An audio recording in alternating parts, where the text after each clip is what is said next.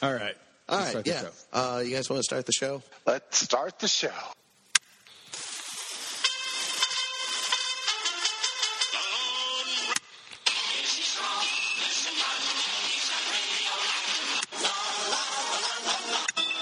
In the great hall of the Justice League.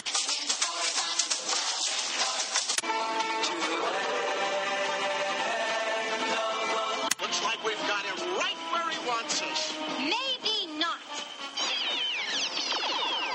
Nice try, Firestone.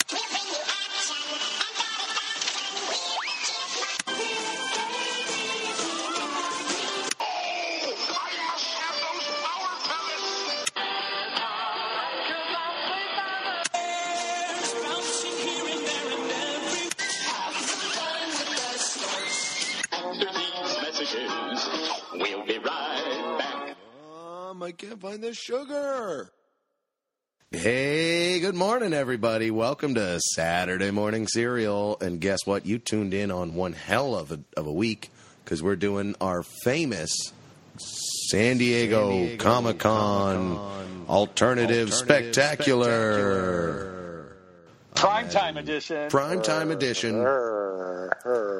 Depending on when you're listening to it, and we got a full house. Well, we set up this really fun thing for you listeners, because we always get our friend Slick McFavorite from the Open Your Toys cast to come in, talks about the exclusives, the toys. He's just a great resource. We've also got, of course, me. I'm Dan Grimshay.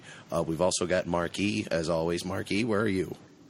I'm actually in the Mile High City. That's right, Marquis. And we also have, of course, Johnny Heck. Hey, yo. And Johnny Heck and I are here in the home base here at San Diego. We're on the mothership in San Diego. Wouldn't it be cool, since we always have to have Slick call into us from Denver, where he's located? Let's send Marquis out there, get them together, do the bi-coastal CBS football coverage. That's right. Thing. And then as soon as he plugged in, we realized this is radio. It doesn't flicking matter. They could be in the other room, and we could just say they're in Denver. But at least we get to stretch out in the studio. That's right. I'm sitting in your chair, Marquis, so it's going to be nice and warm when you get back. Well, that's right. Half the stupid things you're hearing are coming from San Diego. The other half from Denver, Colorado. But they're all stupid things. But we about are here. Comic-Con. We are here with the best intentions. Oh, it's kind of puts a lot of pressure on it now, but let's not oversell things, This is a Mark. public service. This is a public service. The whole point of this episode, every single year, we are sick and tired of Entertainment Weekly coming in and making their special edition Comic-Con preview magazines that are $8. Bullshit. Bunch of bullshit. A bunch of people that we're not going to wait in line for 2 days to see Charlize Theron, or I might, given the right circumstance. But most of the time, I'm not going to do that. We're not going to march for the EW Reich. We are not going to march. We are not going to stand in line for this crap. We are objectors. Right? We are objectors. What we want to do is we want to highlight the subcultures of San Diego Comic-Con. We want to talk about the cosplayers, the steampunkers, the LARPers, the toy collectors, the small press, the big press, the artist alleys. All the unwanted toys.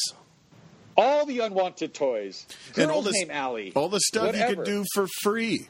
I mean, there is so much you could do for free. You don't need a badge. You don't need a pass. Exactly. Yes. All the stuff that you the can do size outside. that Comic-Con has become all you want, but it actually has created a whole little peripheral phenomenon of anything now even close to the gas lamp area. It's kind of committed to giving you a Comic-Con experience, whether or not you are going to Comic-Con. So take advantage of it if you're in the area. Yeah, if you're anywhere in the area, get your butt to the gas lamp, and you're going to have yourself a great time, because you are bound to see stormtroopers, turtles, the teenage mutant variety. Mm-hmm. You're bound to see Harry Potters. You're bound to see Transformers, G.I. Joes, walking around, getting Starbucks, having a Subway sandwich. They're everywhere at the Gas Lamp downtown San Diego. And you have a 50-50 chance of seeing a celebrity, and I'm not just saying that. every year I go down there, I see a celebrity. I crossed that sounds like 100%. I crossed the street one year with Josh Brolin. I'm not kidding. That really happened. Yeah, but when you jumped on his back for a piggyback ride, it was kind of weird, dude. Didn't slow him down at all. No, he's Not at all. Professional. He's a beast. He's a beast. So that's what we are about. We are about the subcultures of Comic-Con. And so we're going to spend the next, hopefully, 45 minutes talking about those subcultures and trying to get you guys away. For those of you that are lucky enough to go, you should be taking notes, because these are the things you want to do, because these are things that you can do. You're not going to be stuck all day waiting in line to do these things. Yeah. We want to touch on even a few things that even if you don't have a pass to get into the convention center at all this year, there's still stuff to do. But if you're lucky enough to have a pass, my friend, Hall H is big, but you are far from guaranteed a seat in there. Even if you get in there, don't bank on that. Be ready to do something else. And, hey, what is something else they can do? I'm glad you tuned in. That's all we're talking about. That's all we're talking about. That's what. And actually, I actually want to kick this whole thing off. Well, it's about time someone did. Most of what we talk about, you guys can see some supportive articles on MattyPRadio.com. And one of the first things that I put up was this very special announcement. It's immerse into the world of The Tick at Amazon Prime Video's SDCC 2017 Tick Takeover. And if you guys don't know where it is, it's in the Martin Luther King Promenade. And as a matter of fact, at the premiere of this particular episode that you're listening to right now, it's open right now. It starts on actually, there's a press preview on Wednesday, July 19th, but it's going to be open to all Comic-Con attendees and maybe some stragglers on July 20th. That's the Thursday. It's going to be from 9 a.m. to 5 p.m. The MLK Promenade is across the street from the convention center. It's across the train tracks, across the street. It's kind of in between a couple of homeless people and some of those high-rise condos. Okay. And if you're still lost, if you go on MattyPRadio.com, I actually made a map. It's on there. It's very clear of where this thing is. And what it is our beloved comic book favorite is back and more hilarious and righteous than ever. Amazon Prime is bringing The Tick back to TV of some kind. See, and that's awesome. This is. I know it started as a comic book, but it has been to television so many times. Yep. And this is one of the only projects where I don't think they should put a bullet in it. I'm excited. I voted for this on the Same Amazon here. Prime. Did you watch the trailer or the pilot? Yeah, same here. It was awesome. Yeah, and I'd totally forgotten about it until they made the announcement recently. Well, and just yesterday they just dropped the first official trailer. So again, check out our website. We're going to have a link to it, MattyPRadio.com. We're going to have a link to the first official trailer for The Tick. But you guys can live The Tick. You guys can get Lyme disease at Comic-Con. And it's really cool. They have The Tick Takeover. There's Goat's Deli. There's Arthur's Apartment. There's the Warehouse. And there's the City Police Station. These are all places that you can walk around. It's based on the locations that are in the show. It looks like a lot of fun. And again, you don't even have to be inside Comic-Con to do this. This is the alternate show. It's like VR without a headset. Correct. You're actually so it's next level technology. It's just VR. This is the future of video games. It's just R. It's just R. Reality. It's just R. It's just reality. I can't wait because I have been a long-time Tick fan, and I would love to hear what Slick has to say about it. Yeah. I am excited because, long-time Tick fan. One of maybe the saddest moments in my entire life, but yet one of the happiest moments in my entire life is I came home from college for my 21st birthday and didn't give people enough notice. Couldn't get a hold. This is pre-cell phone days. Couldn't get a hold of any of my friends. So I spent my 21st birthday watching a Tick marathon on a 13-inch color TV in my room, which was now my mom's craft room, on a twin blow-up mattress. That's drinking and hiding it, because even though it was my 21st birthday, I didn't want my parents to know I had a fucking bottle of vodka in their house. So that's how much I love the Tick. It was amazing. And your only friend for a while. Yeah.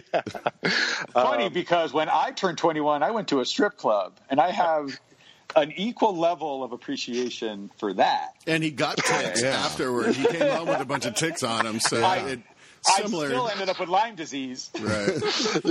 It's like that describes the 90s so well. Didn't have cell phones, 13-inch TV. Couldn't get a hold of anybody. Yeah, right. Yeah. Was your pager blowing up, bro? Were you getting a lot of pages? Did you try to hit him on the hip? I remember that saying. I thought that was pretty funny. Well, yeah, that's epically sad. I could almost hear the Bruce Banner walking away at the music.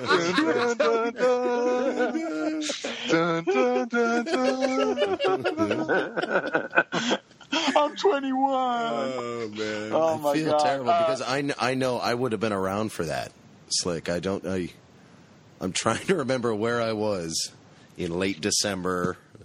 I don't know, 1996 or something, but. I'm sorry. I don't have an excuse. I'm trying to think of when I was going to say, I don't even know when I was 21. I was probably doing all the same things, but just with the 40 Mickeys instead. Including the shame. Including the shame, yeah, of course. Good. Yeah. Good. You buy the 40 Mickeys, the shame comes for free. Complimentary paper bag for your shame, sir? Yeah, thank you so much. Hey, I did a build a six-pack the other day, and one of the options was a Mickey wide mouth grenade. Yeah. So I was like, hell yeah, fuck this awesome. Colorado micro brew IPA 86 fucking IBU. Yeah, I was like, I want Mickey's in a big mouth grenade. But, I hope this doesn't feel too forceful, but this is exactly why we bring you on to talk about the alternatives to Comic-Con, because we are the big mouth Mickey's grenade. Of Comic-Con. Right, yeah, in BuzzFeed's Build a Six-Pack IPA High IBU media world. And not for nothing, Mark E is the purveyor. We have a couple cocktails before we go in. So we're no stranger to a little bit of a grenade action. Yeah, as a matter of fact, new segment this year, everybody. We're going to find out what cocktail Marquis recommends for putting into your Camelback to take you through an 8-hour day on your feet. I'm going to say this: stick with clear liquors. It's much less conspicuous. Yeah, that bottle of water Marky has, that ain't it's water, vodka sir. or rum. That's what it is. Yeah, that's basically what it is. So, look, a lot of for the Comic-Con official representatives, I'm not drunk all the time. No, I don't. You don't really have a chance to get drunk, even if you drink all day. You sweat it all out. Yeah, you sweat it all out. You're nuts to butts with 80 million people, and it's always hot, and you're just sweating it out, man. It's how we stay alive. We're hydrated. Did you say nuts to butts? Nuts to butts. He found another spot to use that in real life with sweaty fellow geeks and nerds and everybody else just banging against each other, just sweating balls all day. And I'm not complaining, but it's just and you know what's funny about that too is when you're in line, which is obviously, and we're going to talk about, you're going to hear a lot of this as a running theme here. When you're in line, that's going to preface a lot of what we say. But when you're in line and you're talking to the guy in front of you, the guy behind you, if you're sipping on something and it's laced, what have you, all you got to do is just kind of tilt it at them and just, as like an offering. 9 times out of 10, they take it and they're like, oh yeah. Yeah, everybody's like so relieved to have to get a little buzz, So it's not just me, I guess is what I'm trying to say. It's not just you, Johnny Heck. No. You know, this is something this is universal. This is another part of alternate Comic-Con, is just kind of being a little laced as you're kind of going through. Dude, let's not forget. Don't lose your wits. Outside of Comic-Con, especially with the free things, there are numerous bars. Steps away from Comic-Con, they all have Comic-Con related parties. And they're throwing drinks at you. I was walking by one bar a couple of years ago. You have a Comic-Con badge? Yeah. 2 free drink tickets. And then you walk in, and then they just give you even more. So let's cut the shit on that one. They want you to get a little loaded when you're downtown. As a matter of fact, I think we could almost recommend those parties as a Comic-Con alternative, except they've gotten too big now. Yeah, you have to RSVP we couldn't even for a lot of them. like the cosplay things. We couldn't even recommend it because you can't get in. Probably it's a Hall H situation all over again with these. It's eating the fringes. Yeah, it's spreading like a disease. Now, and that actually kind of reminds me of something that is really super fun and really easy. Like this, you can walk into without any hesitation. All right. Every Saturday night of San Diego Comic-Con is the big masquerade ball. This is a cosplayer's dream. Everybody makes their own costume. And they actually prance out on stage to some kind of music, and they do some kind of quick little dance or little performance of some kind. Like an interpretive dance of whatever costume they're wearing. Like a fashion show. Kind of. Yeah, right? yeah. I think it's very fashion showy. I think that's directly. Is there a little catwalk? Yeah. The little groove on the catwalk? It's not really a catwalk. They just kind of come on stage and go off stage. Maybe it lasts 30 seconds, right? But every single participant, it's very unique. It's very fun. And I've never actually been in Ballroom 20 to see it, but you can actually go into any of like the big rooms. They will simulcast it. And if you go into the pavilion, I'm not kidding you. This is the only place in Comic-Con where this will happen. They have cookies, pretzels, lemonade, and tea. They have tables, a big TV that shows it. Everybody is kind of a little wiped from the day. Everybody's just kind of chilling, enjoying watching the masquerade. And then after they're done, after it's over, a DJ comes out, lights pop up, and all these geeks and nerds are dancing and having a great time. So I highly recommend on Saturday night, if you can't get into one of these fancy RSVP parties with Chris Hardwick and all of his goons, then if that's not your plan already, then you probably aren't. Right. You don't have your ticket in hand. Hey, Mark, isn't this is like the all-star game of cosplay. This isn't your average, and not to shit on any other con, but this is it. This is the best of the best. People are putting their stuff together all year. People travel from like Europe and everywhere, China and shit to compete. These are your huge, like the best cosplay in the world probably. And it's a contest too, no? I mean, isn't it like a best of different categories? Yeah, they have like winners and stuff like that, and but it's like one of those competitions where everybody that's on stage is a winner already. You're right. You'd be a great Miss Universe. You can't even get you can't even get on that stage unless you're highly accomplished in that field. They're amazing, but. So you're saying we can't be a scrappy underdog team that just shows up, signs up the last minute? Nope. Damn it! I'm taking back my Captain America costume. I bought it. There are no Mighty Ducks in cosplay. So yeah, I think this is. But this is something that's really fun for everybody to do on Saturday night. It's kind of a way to unwind. Yeah. And for those of you that are single and ready to mingle, I highly recommend this. This is a really good place to pick up on hot chicks. But ask before you take a picture. Ask before you take a picture. And that, ladies and gentlemen, is Marquis skirting very close to coming out as a furry. Next up. So all right, one recommendation that's Saturday night when you've been going hard at it all weekend. You can go check out the Masquerade Ball, a little something to come down with, and there's room for all. Maybe not in the ballroom, but there are enough like remote viewing locations where you're saying they're just giving you cookies and stuff. Yeah, it's just really fun. It's really low key. It's It's air conditioned, and for some reason, every week of Comic-Con is the hottest week in San Diego. Oh, of course. So you're No so relieved there, to be baby. inside. Yeah, this is a really good thing to do on Saturday. I really recommend. Don't go to the actual masquerade. Go to one of the simulcasts. I recommend the pavilion, and they break out into a DJ dance party right after, and it's a lot of fun. So that's another alternative thing to do at Comic-Con. But keeping on the theme of not even stepping foot inside of the convention center, which again you're going to be tempted to do because it's 100,000 people are in there, but. Body heat alone. Body heat alone. Nuts to butts. Outside of that. Steal my line, man. You steal my line, man. I'm creatively applying it to this particular situation where we could actually look at me. We Look could at me actually help you. We could actually help you guys right now. Stay outside. There is at the Hilton Bayfront, right in front, there's a huge grass lawn.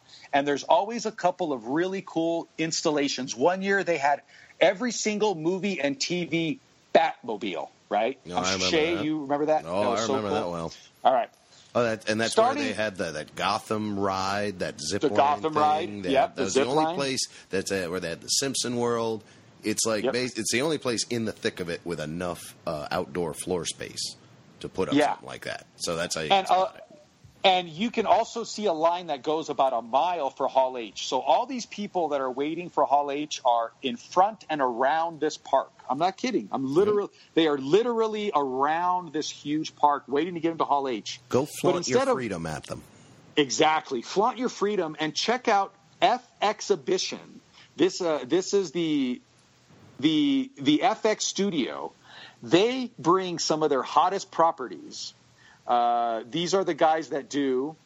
They do the Legion. They do American Horror Story. They do Atlanta. They do Archer, and they do The Strain. So all of these shows have their own exhibit inside of the exhibition. That's beginning on July 17th. They have the FX Scene Stealer, the Strain Sun Protection Station, Snowfall Lacing Station, Archer Wet Bar, and it's actually literally a wet bar where they're going to give you water. And I love it. They have the FX Swag Box, which is a branded claw machine to distribute limited edition prizes. So you get to go in there and play one of those. What do you call them?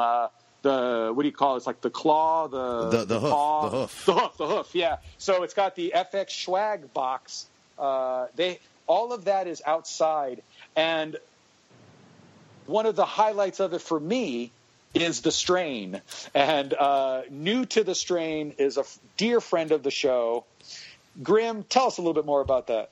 Oh, well, let me tell you about, it's a Kaz Anvar. Yeah. A lot of people will try and call him Kaz Avnar. Don't listen to them.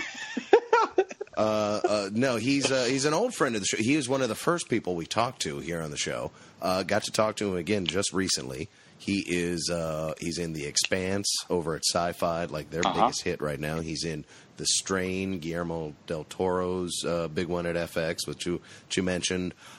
He is hopefully going to be at Comic-Con. We did just get some breaking news that his appearance in Autograph Row has been canceled. But I think that might mean that one of the panels got elevated, so he's not going to be available that time. Maybe so. And so you he's keep also your eye out for it. And he's also the star of a project of the heart for us. Something we have done. We have devoted hours and hours of our time and yours, you poor listeners too, is the Project Nobility, which finally does have a home. It's been hitting up Comic-Con for years, but now it's actually out there, and we're going to finally reveal where coming up after this interview that I am so proud to present. Hey, Magic Interview Machine, get off your ass. Give us some Cass Anvar. Meanwhile, thanks for tuning in. We are talking to one of our favorites ever here on the show, Mr. Cass Anvar. Hi, Cass. How you doing today? I'm doing right good. All right. You were one of the very first guests that we ever spoke to on this show, but 3-4 years ago, back when you were still coming up in television, and we were a rinky-dink little internet radio show. And here you are, starring in two of the biggest shows on cable, and well, we're still a rinky-dink internet radio show, but that's not the point. We've still got you on the line. Listen, first, let me talk about The Expanse, because this is one of my personal favorite shows on the air right now. Obviously, you're a man of taste. Oh yes. It's been I've fought poor taste my whole life, and finally, I think I've got it down. You got it down. That's good to hear. Good to hear. Now, I know the second season is just wrapping up. Well, actually, it is wrapped. We are about to start season 3. Oh no! We finished season 2 a few months ago, and season 3 we're going to start shooting it in about a week or so. Oh, hot damn! Well, I know the reason I'm behind on this show is because I recently cut the cord. So you don't have TV anymore. I don't have TV. Well, see, now that's not entirely true, because I do have. You have a TV over the streaming stuff, so I can still use the actual TV. So this is what I'm into now. I like to wait until entire seasons are done. I find them and I binge them. And you are a binger. You are a fellow binger. I know what you mean, man. Well, especially with a show like The Expanse, when one episode ends, it is literally painful to me to realize that I've got to wait any longer. So yeah, I hear you. Coming from both sides of the issue, then, do you think I'm doing the right thing, or should I just start watching it week to week again? Well, it's twofold. There's two things. I personally, as a viewer, I love to binge. I love to be able to watch a few episodes at a time. The reality of our world is that the networks are the ones that pay the bills. The networks are the ones that greenlight the new seasons. And when they have high viewership on the days that the shows air initially, they say, "Holy crap, this is a popular show. Let's bring in another season." So it's kind of a split thing where we need the networks to know how well the show is being received, but at the same time, you should be able to watch. My suggestion is this. This is how I do it. Watch it when it airs, and then rewatch it, because it's complex as heck when it streams.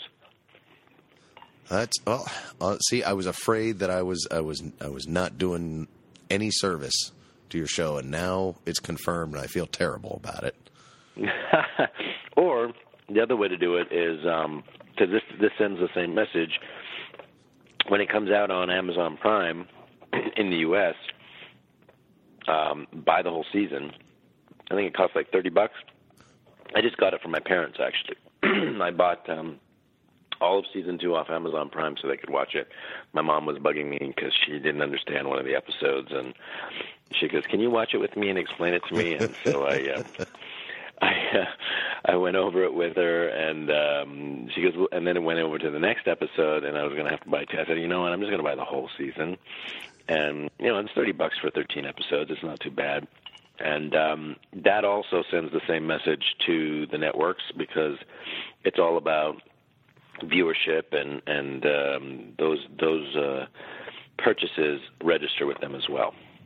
Okay, good, because that is actually how about a year ago I saw the first season. Is I bought it. I think it might have been iTunes or Amazon, one of the two. I imagine it was a #1 download on iTunes for months. Believe it or not, we were the #1 download on iTunes for several months. Right. Well, that's a bandwagon I was on. So you know what? Yeah. After further consideration, you're welcome.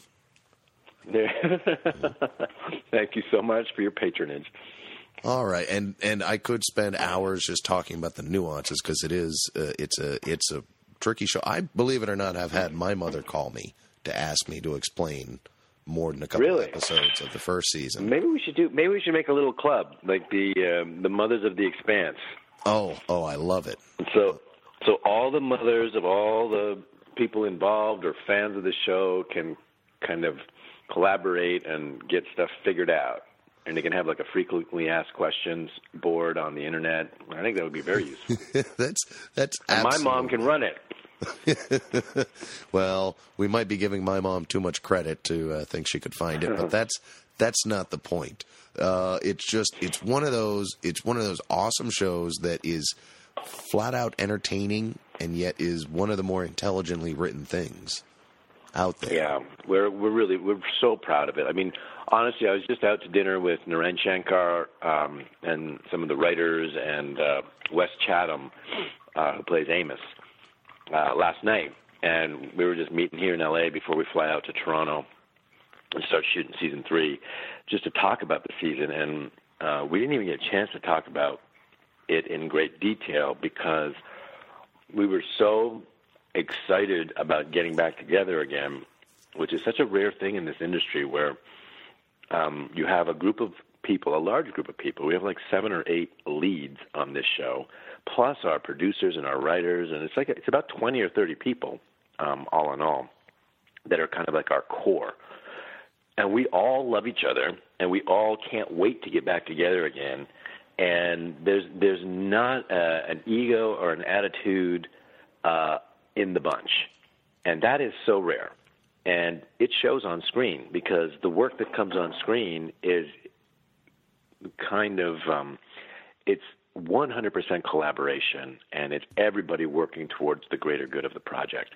There is no one trying to showcase or grandstand or draw attention, and everyone cares about the story, and everyone cares about the story that the fans are getting. So it's a real dream job. Like I was telling Wes yesterday, I was like, you know what, this is the kind of job we all work our entire careers on in order to get. And we've got that right now, in the middle of our careers. So we're really, really fortunate, and we're really excited. We just can't believe we're getting paid to do this job. Oh, see, now that's awesome that you're enjoying it as well. And I also think it's adorable that you're so convinced this is just the middle of your career. Good on you, guys. But also apparently not satisfied with having the greatest thing since sliced bread. You also decided to go ahead and do another hit show on FX, The Strain. So I got half a year. I got half a year where I'm not doing nothing, so I got to find something. So this is your beer money funny. show. Well, it's so funny because The Expanse is my like in the industry we say main window show. It's the show that is your priority, and they have to kind of give you permission to work on other shows. And The Strain came along at exactly the right time. Their shooting schedule was exactly the opposite of this, The Expanse. Literally the last day of the Strain shoot was the day before my first day of The Expanse. So I literally flew from New York to Toronto after I finished shooting my last day on the Strain, and then next day started shooting The Expanse. And when I finished The Expanse, I started shooting The Strain 4 days later. And this doesn't fill you with rage? Rage? No, this does not fill me with rage. There's definitely no negative feelings towards that kind of perfect scenario there. It's like a perfect storm. Yep, there you go, as long as you're working. Yep, and the beauty of it is the characters are so different. My role of Alex Kamal is so completely antithetical to what I'm doing on The Strain with Sanjay Desai. What? Do you ever get a little confused jumping from set to set so fast like that, and then just screw the whole take up? No, I mean I've worked in the past where I literally am doing 2 or 3 jobs in a 2-day period. So I'll have a morning shoot and an afternoon shoot, and then a third job the next day. And honestly, I love it. It's challenging. You got to really keep your head in the game. You got to stay focused, and you got to not let yourself get distracted. But I love it. It's very stimulating. Awesome. Well, in that case, I'm jealous that you were doing so well in what I'm convinced is still the beginning of your career. Human beings will live to 160 coming up soon. Awesome. So you're going to want to get that good SAG health insurance. Okay. That's a good idea. Well, I don't want to take up any more of your time, but just in case a busy guy like you has anything else you want to plug, here's 30 seconds. Use it. It's yours. Well, I'll tell you that The Strain is going to premiere season 4 on July 16th. So, Strain fans, keep your DVRs programmed and show up live. I'm sure there's going to be some live tweeting. So, July 16th, and The Expanse, I'm going to start shooting it 3 days before that. See, my little cycle has not ended. Yep, you're still trapped. Season 3 starts. We start on July 12th. We're going to go until probably the end of the year, and then there will not be a lot of wait after we finish shooting the season before you guys get episode 1 of season 3 of The Expanse. And I just read it, by the way, and holy moly! Ooh, any spoilers you want to drop here? Oh, we're not above that. Oh, I would if I didn't have the fear of God for my bosses. They are very, very strict. Maybe once they start shooting and there's some set photos that are released, then we can tease a little bit. But I got to read the whole season. I don't even know what the whole season is. I don't know what happens to Alex. Yeah, this might be your least favorite season, and it might be. Yeah, you're going to want to see how long they booked your hotel for. Well, okay. as a host, I'm disappointed, but as a fan, I thank you for not doing that. In fact, I think I'm going to head over to Amazon Prime. I'm going to get me the whole second season. I'm going to sit down for the next 18 hours with that. You head back home to Canada. Get filming. HD TV. Oh, that's right. Make sure it's a big HD TV because I saw the premiere of season 2 on a giant screen in I think it was New Jersey or New York.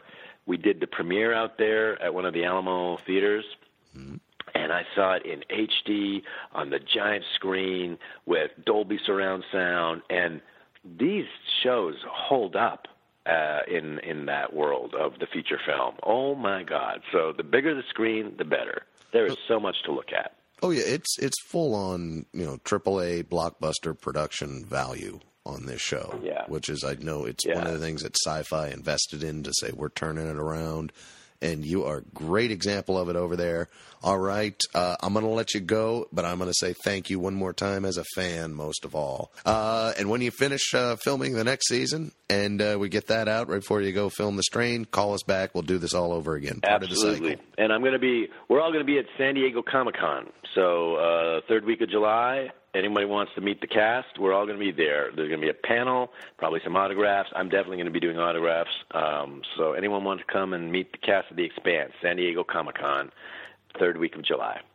Saturday morning cereal is always at Comic-Con, so we will see you there. Thank you sir. so much, Cass. Have a good one and travel safely up there.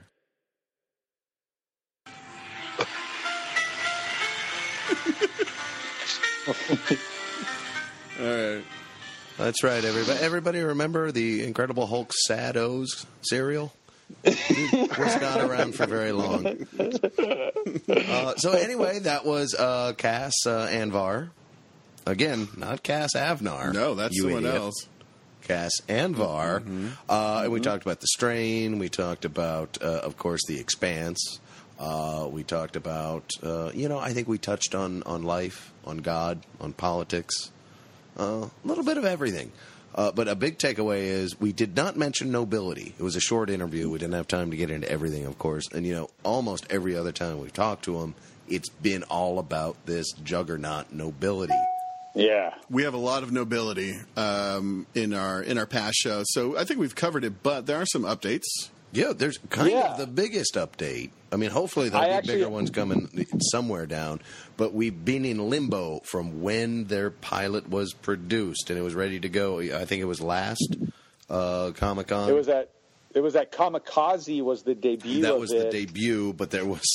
It's arguable if it truly debuted there, and you can listen to our past episodes and get caught up on that controversy on your own time, partner.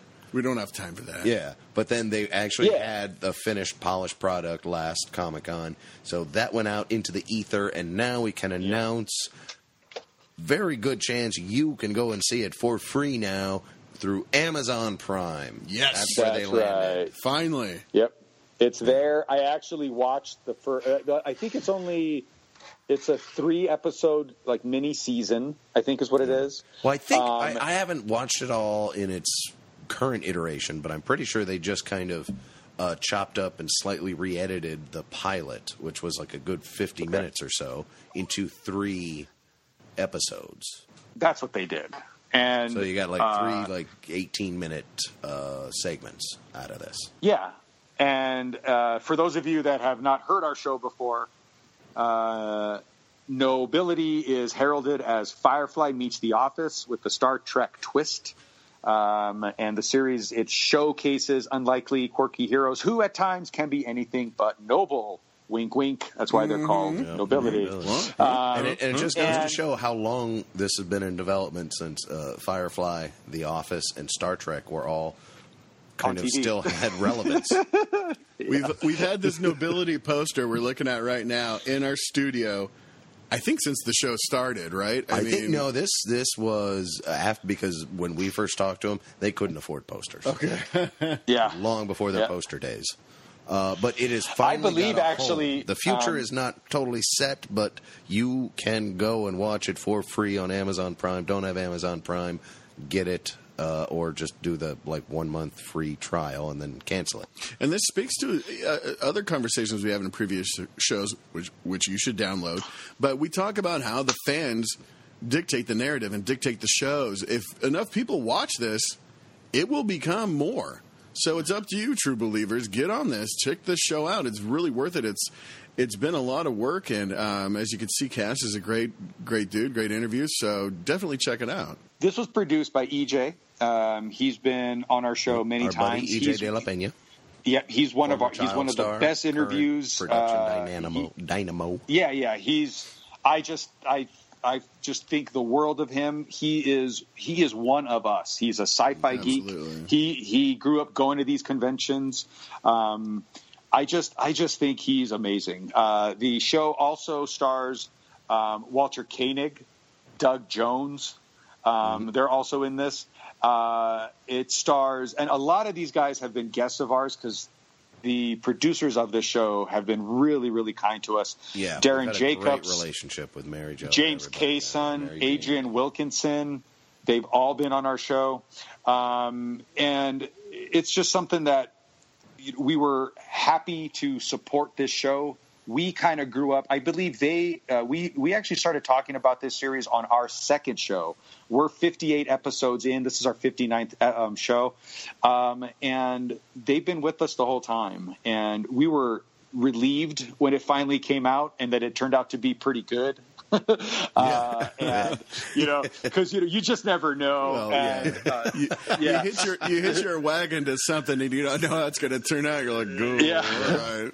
We've been talking about this for a few years. Really, we kind of drank EJ's Kool-Aid because in the early days, that's all there was. He was like, I got this great idea, and then you just talk to the guy, and he got you excited. And I think that's how he got everybody, such a great roster of people involved. It's just through the sheer force of EJ. I could see that. I met EJ. Mark and I were talking to him at a Comic-Con. I think it was 2 years ago, Marky. And we were just rapping, and all of a sudden an hour goes by. And it was an hour later. Yeah, and you're just talking, and just great people involved. So it's worth your time. We wouldn't bullshit you. This is definitely worth your time. So, and they are the production company that EJ owns is called Cowboy Errant, and they will be at booth 1949 this year at Comic-Con. So they are fan favorites. There's always somebody there. You can meet Doug Jones, Walter Koenig. You can meet. He's doing some project with Bai Ling. She's very recognizable. Like if we were to do that one gal, she would definitely be a great candidate for it. Yeah, she was in Anna and the King, Skycap. Of course, I'm reading this from IMDb. A little IMDb reading for everybody. Don't break the fourth wall, Marky. Just pretend you knew it. But yeah, so she was actually at their booth because they're actually doing a project with her next. And I'm not going to pretend that I remember what that project is. So instead, on Thursday, I'm going to go to booth 1949, and I'm going to ask about that. I think you guys should do the same. These guys are great people. And again, there's not a large line here. That's so right. You can this go isn't a panel. This isn't like a giant tech demo display game experience. This is a booth. This is the backbone of the Comic-Con. So you can go drop by a booth at any time. And these are the best ones. And if you want a real alternative, screw it. Stay in your hotel room, open up your laptop, Amazon Prime, Nobility, at least 3 episodes, around 20 minutes apiece. There you go. There's your big alternative, guy. Yeah. So Cass was definitely a big part of it. He actually played the captain of the Nobility.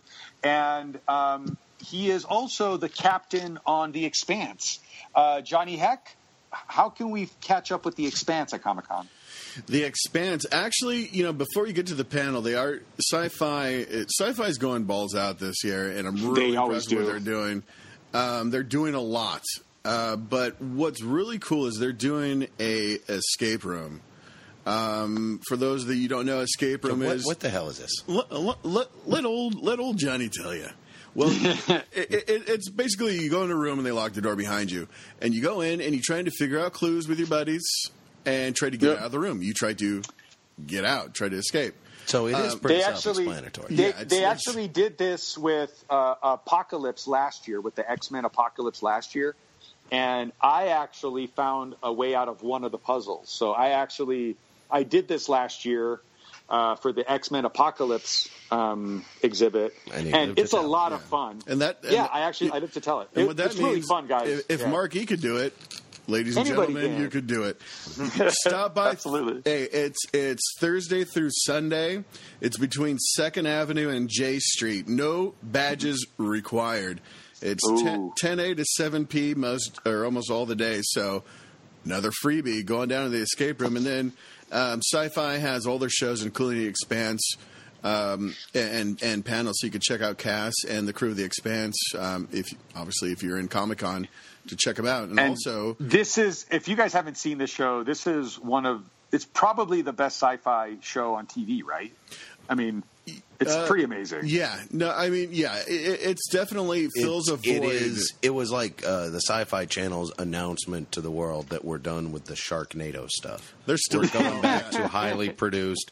No, Sharknado still makes them a lot of money, but they wanted to say, hey, we can still be taken seriously. It's not like the last 8 years or whatever. Yeah, I think this is the heir apparent to Battlestar Galactica in some ways, but it's pretty popular. And not for nothing, not to segue too much, but there's also a Battlestar Galactica reunion panel at Comic-Con this year with Ron Moore and a lot of the leading ladies from BSG.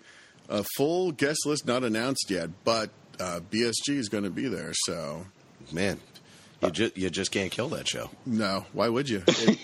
There's a new Silent coming back. Yeah. And I mean that's definitely one of the shows that it's in a top 5. If there was like a desert island TV shows, for me, Battlestar Galactica would be one of the top 5 for me. Is that the kind of thing, like if you're having trouble falling asleep, you'll randomly stream that? No, because I want to watch it. Oh, that keeps me up at night, man. For that. I got to watch like Roseanne or something. That'll put me to sleep. Like, you know what? It's like my. Well, that's a weird sound to fall asleep to. My favorite show to just have on is The Office, because I don't really have to pay attention to it. It can be on in the background. I could be vacuuming or doing some office work, whatever. It's no big deal. If Battlestar Galactica is on, my eyes don't come off the TV. All right, you have to be into it to appreciate it.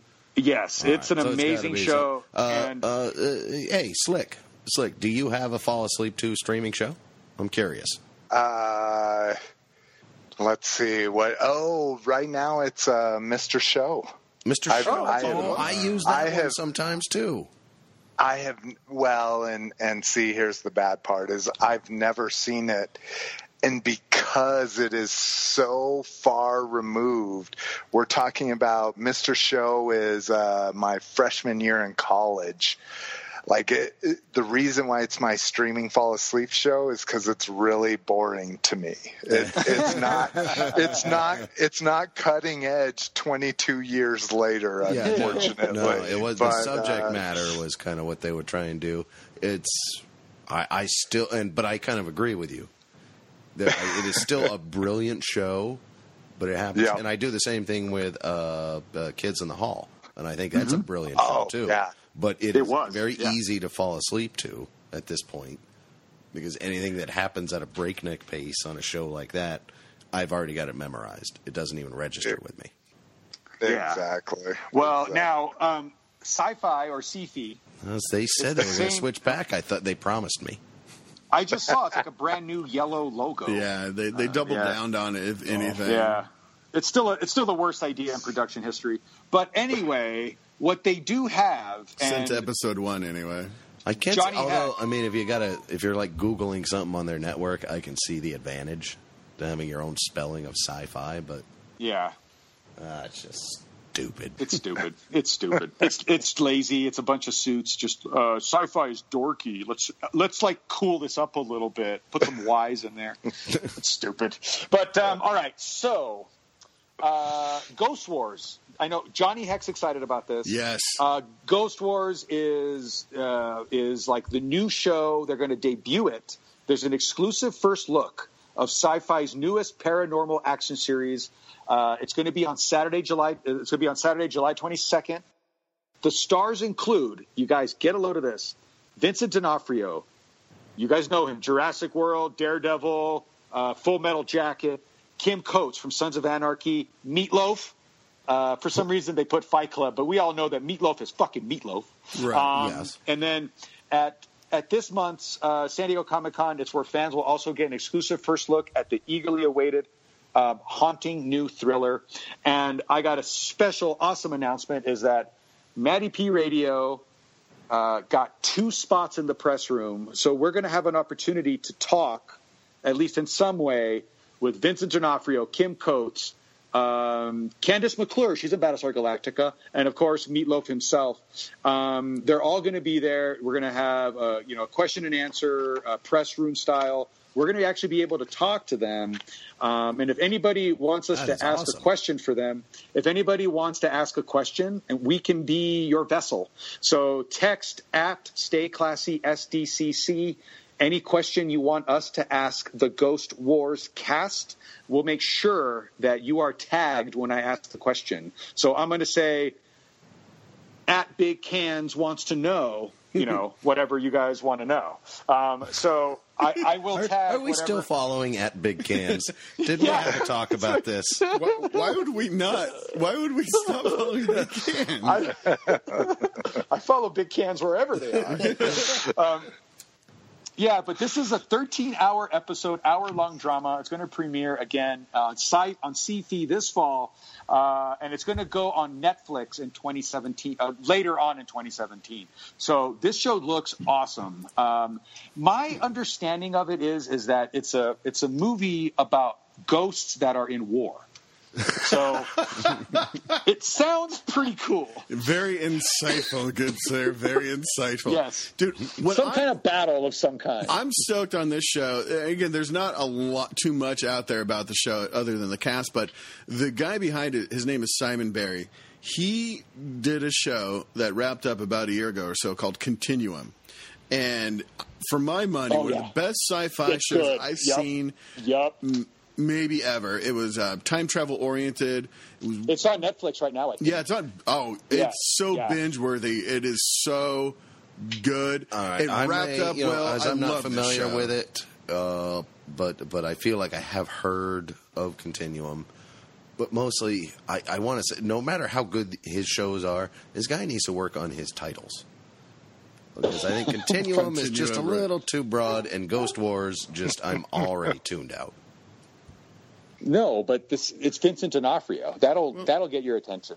That is, and you know what? I do believe he's a notoriously difficult interview. So I'm excited to hear what you can do with him out there, Marquis. But he's a great follow on Twitter. He's actually responded to a couple of my quirky comments. Yeah, see, that says something about the guy right there. I know, he's a good guy. He's kind of a guy. Hey, when Marky works his magic in the press room, I've seen it. He could get it done. If anyone's going to crack that shell known as Vincent D'Onofrio, it's going to be our boy Marky. Yeah, thanks, man. I do pride myself on being able to work a round table, being able to work a press room. I've seen it. And I have another awesome announcement. Except for goddamn Dennis Leary. Oh, I know. I had the best question for him, too. You know what? Grim, can I ask you this Dennis Miller question that I was going to ask him 2 years ago? Dennis Leary. Dennis Leary? Oh, yeah. that's too bad. So I had a Dennis Miller impression all ready to go. But all right, let me try. Give me a second. Yeah. All right. I'm handing him a cigarette so he can get ready in his Dennis Leary impression. All right. What are you going to ask? Mr. Leary, you were in a show called Rescue Me. What would you do to rescue Donald Trump's campaign right now? Isn't that crazy? I was going to ask him that. Isn't that crazy? Isn't that going to? I'm sorry, Mr. Leary. Please answer the question. I probably pour a half a fifth of bourbon on it, run over it in my giant Camaro, and then I throw a baby dead seal at it. Is there another? And something about cocaine. Ah! I like it was a baby dead seal. Yeah. So I was going to ask him that question. You don't want to let him get too old, the dead seals. But anyway, let's not talk about that. What I do want to talk about is Adult Swim is back in full force at Comic-Con this year. Their panels include The Jellies, Rick and Morty, Robot Chicken, and the Mike Tyson Mysteries. And Maddie P. Radio has once again been approved to attend the roundtable interviews. We're going to be there. Some of the guests that we're going to be able to talk to again are going to include Brecken Meyer. They're going to include, a friend of the show, Matt Sinreich. Did I say that right? Matt Seinreich, I believe. Okay. Monsieur Seinreich! Yeah. Not that good of a friend, evidently. Well, he's a friend of the show. No, I'm busting we're not your friends balls. of his. I'm busting your balls. So, That's right. yeah, but we're going to be able to talk, and including my second opportunity to round table with World Heavyweight Champion Mike Tyson. He's going to be there again. Yes. You guys can actually hear this roundtable interview on one of our previous episodes. We broadcast the whole thing. He's really amazing. He's an amazing presence to be around. He's still the champ. He could still knock you out. You get that feeling. On Friday, in the Indigo Ballroom, the Jellies are at 12:15. Rick and Morty is at 1:15. Robot Chicken is at 2:15. And the Mike Tyson Mysteries are at 3:15. And Adult Swim are doing signings. Mike Tyson himself is going to be doing autographs on Friday at 1:30. The Rick and Morty crew at 12, the Robot Chicken crew at 1:30, and the Jellies are at 3. You can get all these details at MaddiePRadio.com. This is a big event. We love Adult Swim. They've been such good friends of ours. And we, not only do we support them, but we consume their product religiously. So we encourage you all to do the same. That's for a huge God's sake, yeah. They have been pop culture alternative since like 2001. So, they invented it. Absolutely. Is Dan Harmon going to be there for the Rick and Morty? Yeah, he is. That's the last word I heard. Unless he has a breakdown. Unless he gets fired from the show. Sorry, Dan, we love you. The Adult Swim, that's always a big deal. But one of the biggest subcultures in Comic-Con history is the toy collecting. It's something that I participate in. I don't know what's going on in toy collecting, and that's why we bring the expert. You need an expert for this. We need an expert. The exclusives at Comic-Con create their own little weird mini economy bubble. Yes. When they come out. Definitely. So you need an expert to lead you through this. This is like It's like financial news on NPR kind of level importance. We're finally at something that matters. Thank God we've got Slick McFavorite on our side. Well, thank you. I appreciate that, and it's a cutthroat con for toy and collectible collectors. It's absolutely gotten insane. I haven't even been there the last 2 years. I've been relying on the Matty P and Saturday Morning Cereal to keep me kind of apprised of how things are going, because it is just insane right now. So my background is 80s kid, so I'm basically Star Wars, Transformers, G.I. Joe, He-Man. That's my focus. Okay, so three of those franchises are Hasbro. So Hasbro kind of dominates this mass market. They also do My Little Pony. For some reason, they do Magic the Gathering, which is always one of the biggest things for Hasbro during San Diego Comic-Con. And then Nerf is always a big one. But it's just gotten insane. So normally you should be able to go up to a booth, wait in line, and buy something. Nope. And Nah. yeah, Not going to happen. Not even close. Yeah. So there's been. Tell us about it. Like how? Let's say I want to buy something from Hasbro. Yeah, take us through the process. Take us on the journey. Is this very easy, like a 7 and 11? Right. Can I walk in and go, I'll take one of those, sir. Here is my money, and now I'll be Wrap on it my up way. and send it to my room. Right.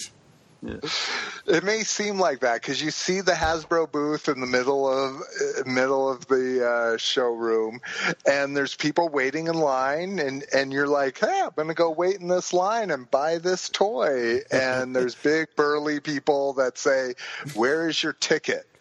And you're like, I have a badge. Is that what you mean? And no, what they mean is you need to have a ticket nowadays.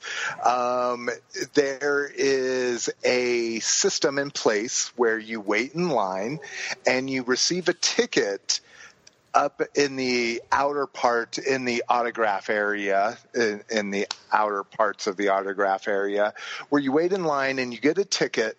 That ticket guarantees you a place in line for some time in the immediate future. So you're that getting could in line. be You're getting in line Before you get get in in line. And how long is the line to get in the line? How much does the ticket cost? I think that's the first novice question here. Ticket is... The ticket's free. Yeah, it's complimentary. God. Yeah. So let's say the show starts on Thursday. You would like to buy a toy on Thursday. They will give out passes on preview night for people that rush that booth. They will let literally about a couple hundred people on preview night buy stuff. They have started excluding press, professional, and they've excluded vendors for a long time from preview night. So after that, starting at 7 a.m., the con opens at 9:30. Starting at 7 a.m., Hasbro will start handing out tickets to return at a specified time that day. And so recently it's become a habit of people to line up at least 24 hours, 12 hours in advance. To get So the if you're tickets to stand if you're trying to get the ticket to stand in line again, you want to be there 12 hours prior, so 7 p.m. the previous night. So you're staying out in the harbor. This is another wait a minute. ticket. Where do you get the ticket to stand in this line? Well, So- this is now over the last couple of years. Or is this and- literally you are in this line for 12 hours like Okay. Paul goddamn H? So this is Exactly. actually one of the I am tricky getting parts. so livid now. All right, so hold on. Every Now, time I hear this actually, breakdown. actually have some like insight and some tips for all of you guys here. All right. Now, that line that forms at 7 p.m. outside is not an official line. It's arbitrary. People just start lining up there, and then everybody gets in line. Well, of course, them. there are no tickets. There is no rule of law tickets. Exactly. Thunderdome, bro. So that's when Mark just walks in. Doo, fuck you, I'm first. What are you gonna do? Well, but that's just it. Well, the thing is like that's not an official line. So you could line up like sheep if you want to, but that's on you. The only thing that you have to do is by 7 a.m. when they officially open the line, you have to be in the door. That's all. So however you get in the door, you head up to the autograph pavilion. That's all you got to do. You got to get in the door, and you can line up. You have just as much right to that line at 7 a.m. as anybody. You know, I know it sounds dirty. Another one of Marky's patented. This is the way the system works. Marky's repelling. It's hard truth. He's repelling down from the top like Mission Impossible, you know. Pulls the cord. He drops about 10 feet, lands. Yep. Looks at his digital waterproof Navy watch. It hits 7 a.m. Drops. Rips off his wetsuit, and he's got like a UGO. It's the best. It's the best. So yes, guys. Yeah, go ahead. So here's the kicker: is they will run out of things towards the end of the day. Yeah, so they have a daily allotment. Exactly. Yeah. So if you're not one of the first 3 hours, 7 a.m. to 10 a.m., well, even 10 a.m., you're getting like 4 o'clock that day. And they may be sold out of things. Yep. So there's a whole nother issue of, hey, at least I stuck it out. You know, no, that's not good enough. You need to be there before, or you need to readjust the line's expectations, as Marquis has done in the past. Well, now the other trick that they now. Comic-Con or Hasbro are taking steps to stop me, and they are one of the ways that they have stopped me is that what I would do is it didn't matter if I got a ticket for 4 p.m. on Thursday, I wouldn't go at all on Thursday. I would take that Thursday ticket, and then I would go Friday morning. And I would be one of the first in line, okay? Because everybody that's going to get Friday morning passes are in line to get them, okay?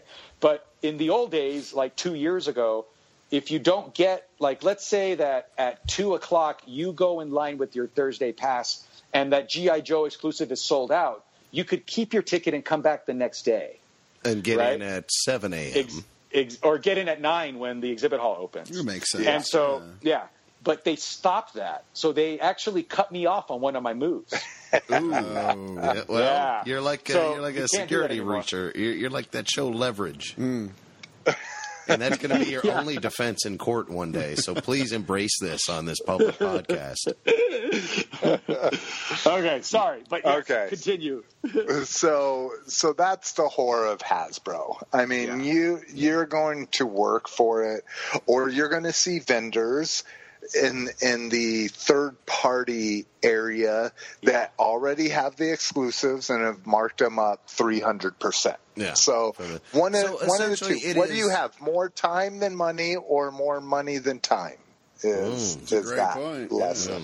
You know, and what are you there for? You know, there's actually the system another as it's set up really does test someone's mettle. Like it is all the worst parts of that Disneyland, like. Reserve a ride thing, the fast pass, where you have to go stand in a line to get an opportunity to go back. Right. Except in this world, that Indiana Jones ride might turn into the teacups, depending on availability. Exactly. You wanted G.I. Joe, but you got My Little Pony, right? It doesn't matter. I'm going to puke anyway. Right. So, like. I have another way too, and this is actually the most fun. I want you guys all to take notes here. Is that make friends. Make friends that you can share line duty with. One of you can wait in the Mattel line, which can be equally hectic. One of you can wait in the Hasbro line.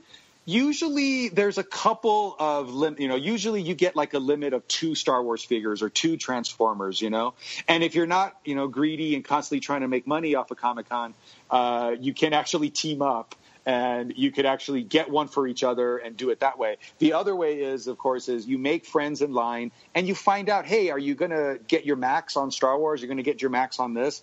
And, a lot of times when we went to Star Wars Celebration a couple months ago, Johnny, I got one of the Luke Skywalker pilot helmet, pilot 40th anniversary ones because I made a friend who was already in line. I was just going to bring that up. And when I think we got Timothy Zahn's autograph, I hung back in line, and you got us into a panel, so I was able to cruise right in. So yeah, it's a kind of tag team, little teamwork.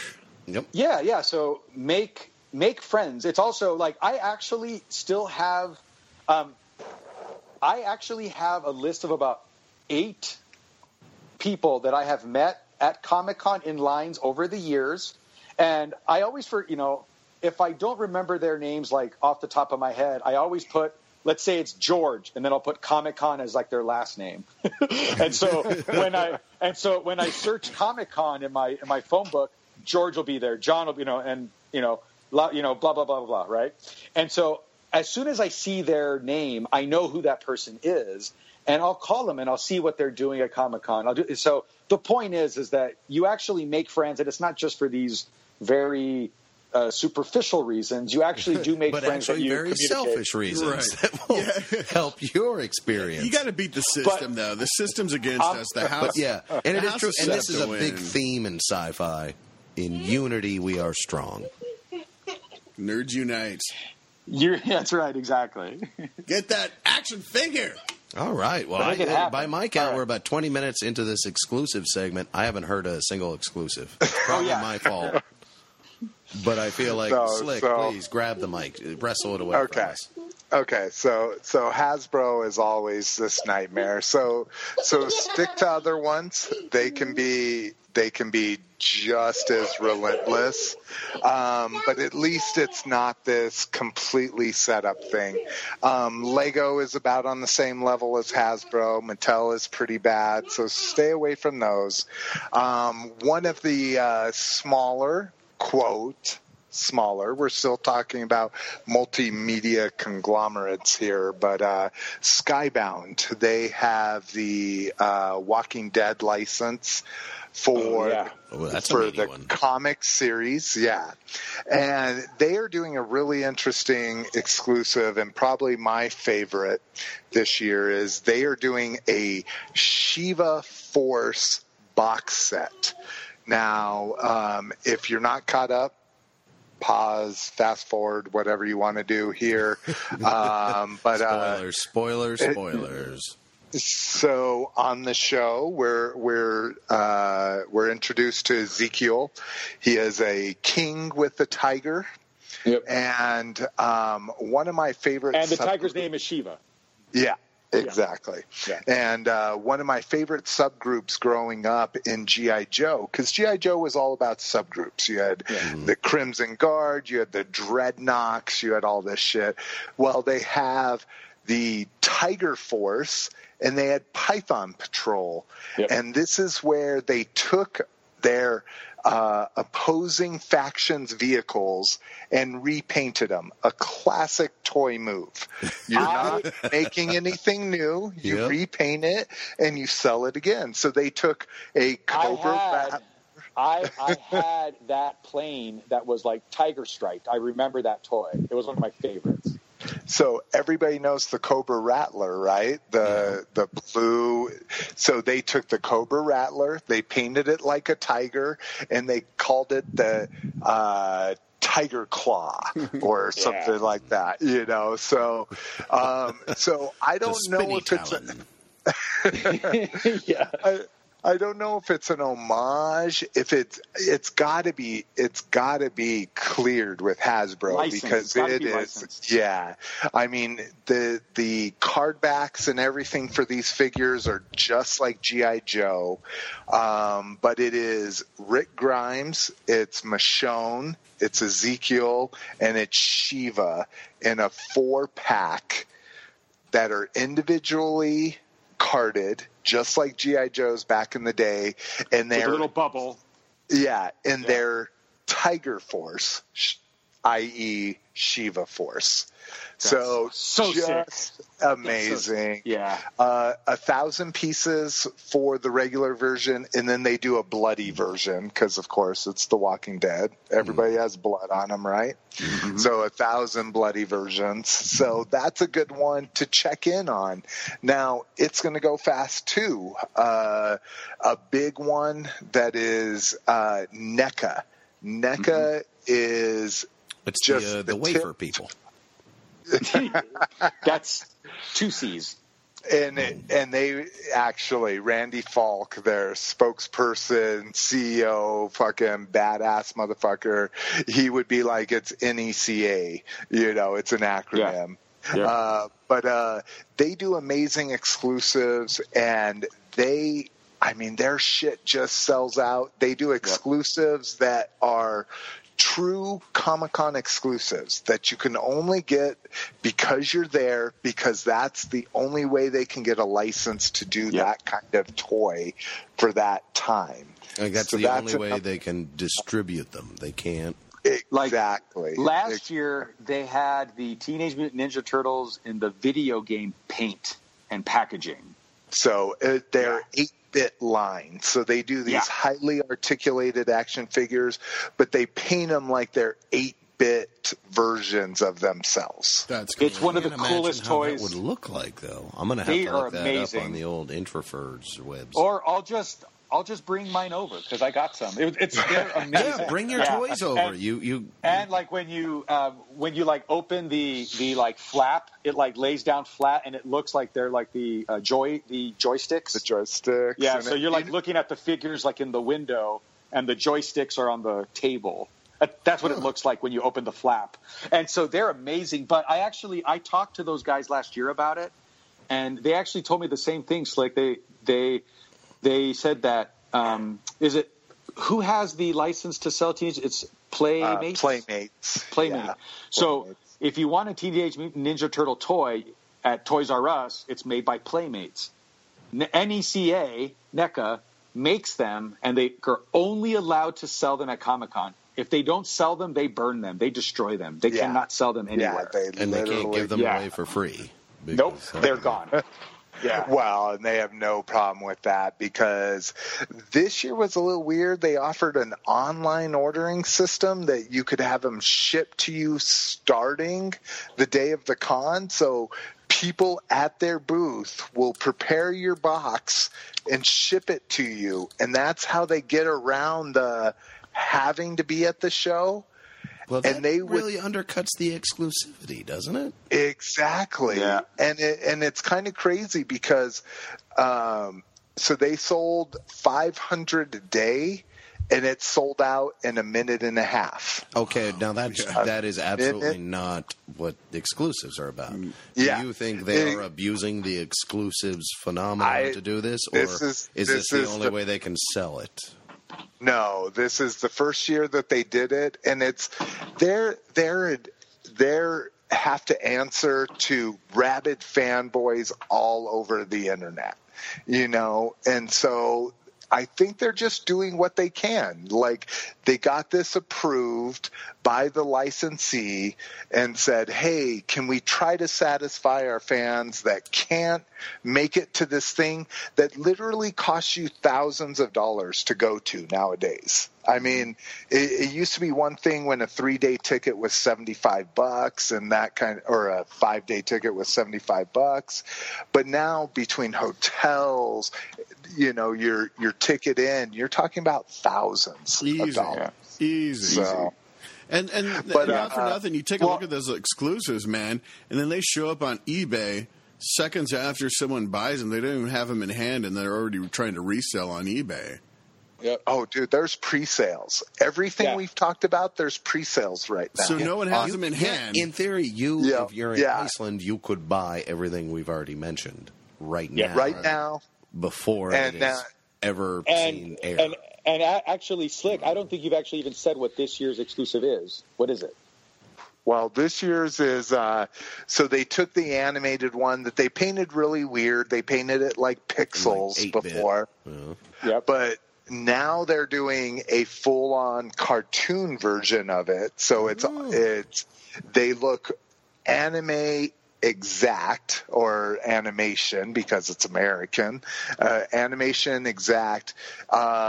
Last year there was 2 different sets. There was the Turtles, and then there was Shredder and the Foot Clan. This year it's one full set, so 8 figures. It comes in a vinyl collector's carrying case. Oh, so yeah, I mean it's like ridiculous. How much is this bad boy? So, and to their credit, it's $200. Last year, it was each set. Each set was $100, and this year, now granted, they're repaints. They already paid for all the steel molding to be made in China. They already paid for the artists to sculpt these things. They had to pay painters because it's different paint, but they've already paid all of the upfront costs. So it's basically a repaint, one big set, $200, and it's going to be one of the hardest, if not the hardest thing to find this year, as far as action figures go. You mean even stacked up against Mattel, Hasbro? Yeah. Lego. Oh, yeah. Mattel makes so much of it. Hasbro also, they make a lot of it. Like, there's not really much of like a resale value. Like, there's not really much of like a resale market with that stuff. They've actually gotten really smart about that, and you started to see these trends like in concerts, right? Like, if you want to see the U2 Joshua Tree, it's $300 for a decent ticket, just a decent ticket. Now, the reason why they charge you $300 is because it's very unlikely that you're going to buy that ticket and maybe you sell it for $350. Maybe, so it's not, back when you could buy a ticket for $50 and sell it for $300, there's a lot of margin there you can play around with. And so all these toy makers, they kind of figure that out too. It's like, we're going to put out so much. Yeah. We're going to flood the market. We'll do the thrusting in this rape. Exactly. Exactly. Look at me. Yep. I'm the captain now. Doing. Okay. So it's actually not that hard to find after the con at a reason. Okay, there's a little bit of a markup, but you didn't have to go to a hotel. You didn't have to buy a plane ticket. You didn't have to get into the con, deal with the line. Yeah. You didn't have to have an entire Comic-Con experience. Right. Yeah, I know, and that's really what it's about. You don't need to come to San Diego and get fucking fucked by all the toy makers. Congratulations, everybody. So yeah. That's kind of toy collecting. It like you're not going to go there. Yeah, bend over and take. You're not. You're not going to walk down to the other end. Unfortunately, as much as I want to support those small third-party vendors that are down there trying to sell collections that they've bought and and vintage stuff, you're not going to do that. You spend your entire time hunting these things that are coming out that weekend, and really, outside of that, you have some panels. What? I mean, there's Ghost of Comic-Con Future. Tell me this isn't the only way it has to be. It is. It is. It is for this particular convention. There's dozens of other cons, hundreds of other cons where it's still more of like that flea market kind of feel. Yeah. Exactly. We don't feel the need to do an alternative special for any of those other cons. Correct. Maybe Celebration. If you're tired of Star Wars and you're going to Celebration. Well, it's funny that you actually bring that up because I was talking to one of the third-party vendors at the Celebration Orlando a couple months ago. And, this guy was selling stuff that's you can get on eBay. These are the Black Series Stormtrooper set. That's the 4th set. It was on Amazon. Now they're sold out on Amazon. You can get it on eBay for about $120 compared to $100. You know. Okay, so this guy had, it was like a 2-booth setup, and I was talking to him. Celebration charges this guy, I'm not kidding you, $10,000 for that spot. $10,000. How many figures? He's making $2, $5 a piece, maybe 20, maybe 100, right?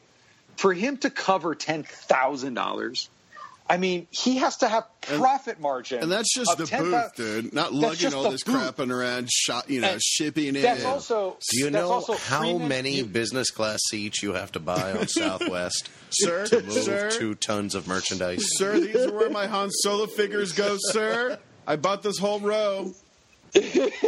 And by the way, I do a lot of conventions for my day job, and you have to pay those convention people for the carpet that's on your booth, to vacuum the carpet, for the tables that are there, to carry it in, to store it. Like, there's so many costs with this.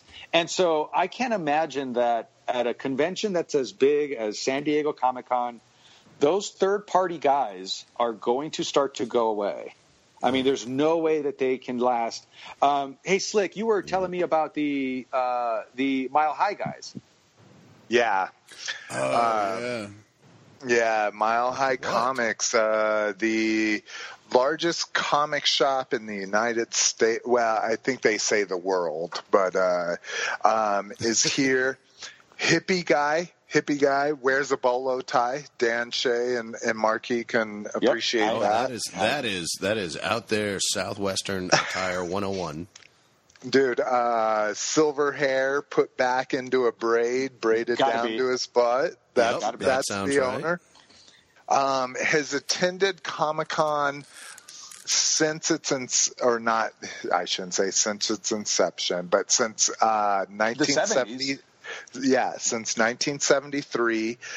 His first table he bought there was $40. It is now since increased to his 70-foot. Now, granted, 70-foot is a big area at Comic-Con. That's even put Comic-Con aside, 70 feet of table in real estate in San Diego. I need to say that outright, especially downtown. My first studio when I moved to town, man. Yeah. So I'm sorry. I hope this doesn't take too much away. Go on. No. So last year, $16,500. Oh. That's how much that costs. Yeah, that is like buying that much property downtown.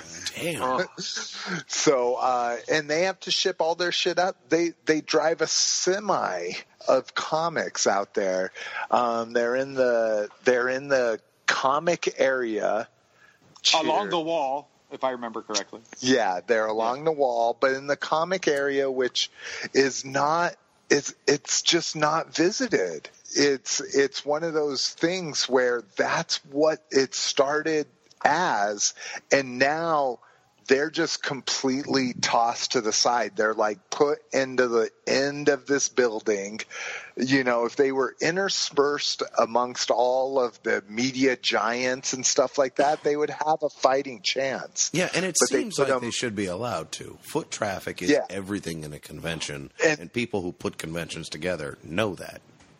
Dude, they show this picture of like an elevated scene from Saturday afternoon. Mm-hmm. In a 70-foot booth, there's like 12 people in it on Saturday afternoon. The busiest day in the showroom the entire weekend. And so, and the biggest thing is last year they had a snafu. The unions fucked up. They couldn't bring in their comics. They were waiting there. It was like Wednesday night.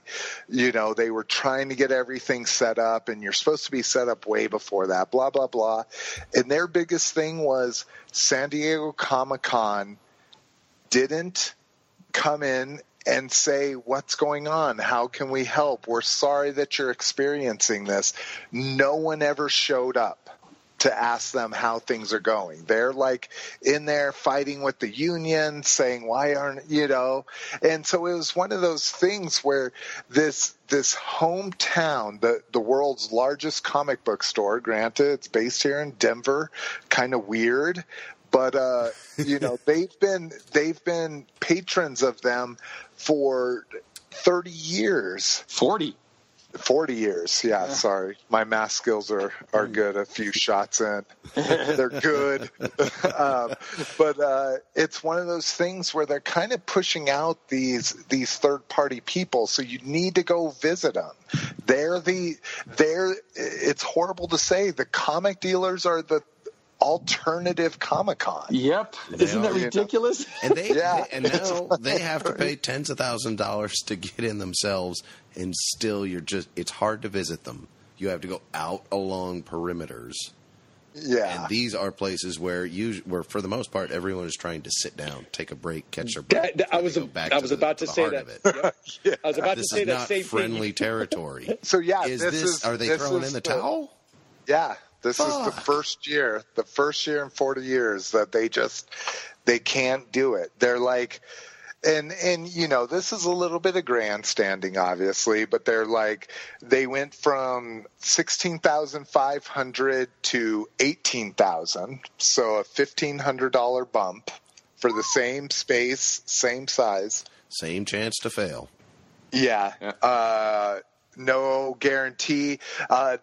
They did say, to the credit of Comic-Con and the credit of the fire marshal, is there was a reportedly reduced amount of people in the showroom because they're trying to keep that under control. And now that everything is RFID, they can keep an extremely accurate count.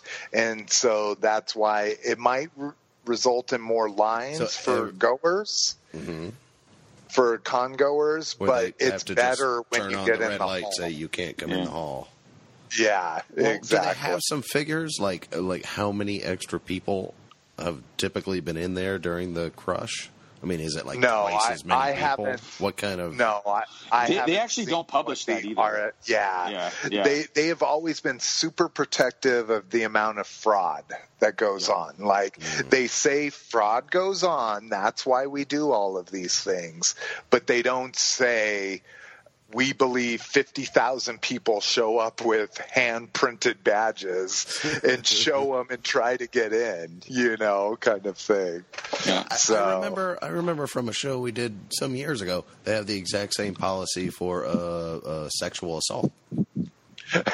They admit it happens and refuse to release any figures. That's right. So any good NFL owner.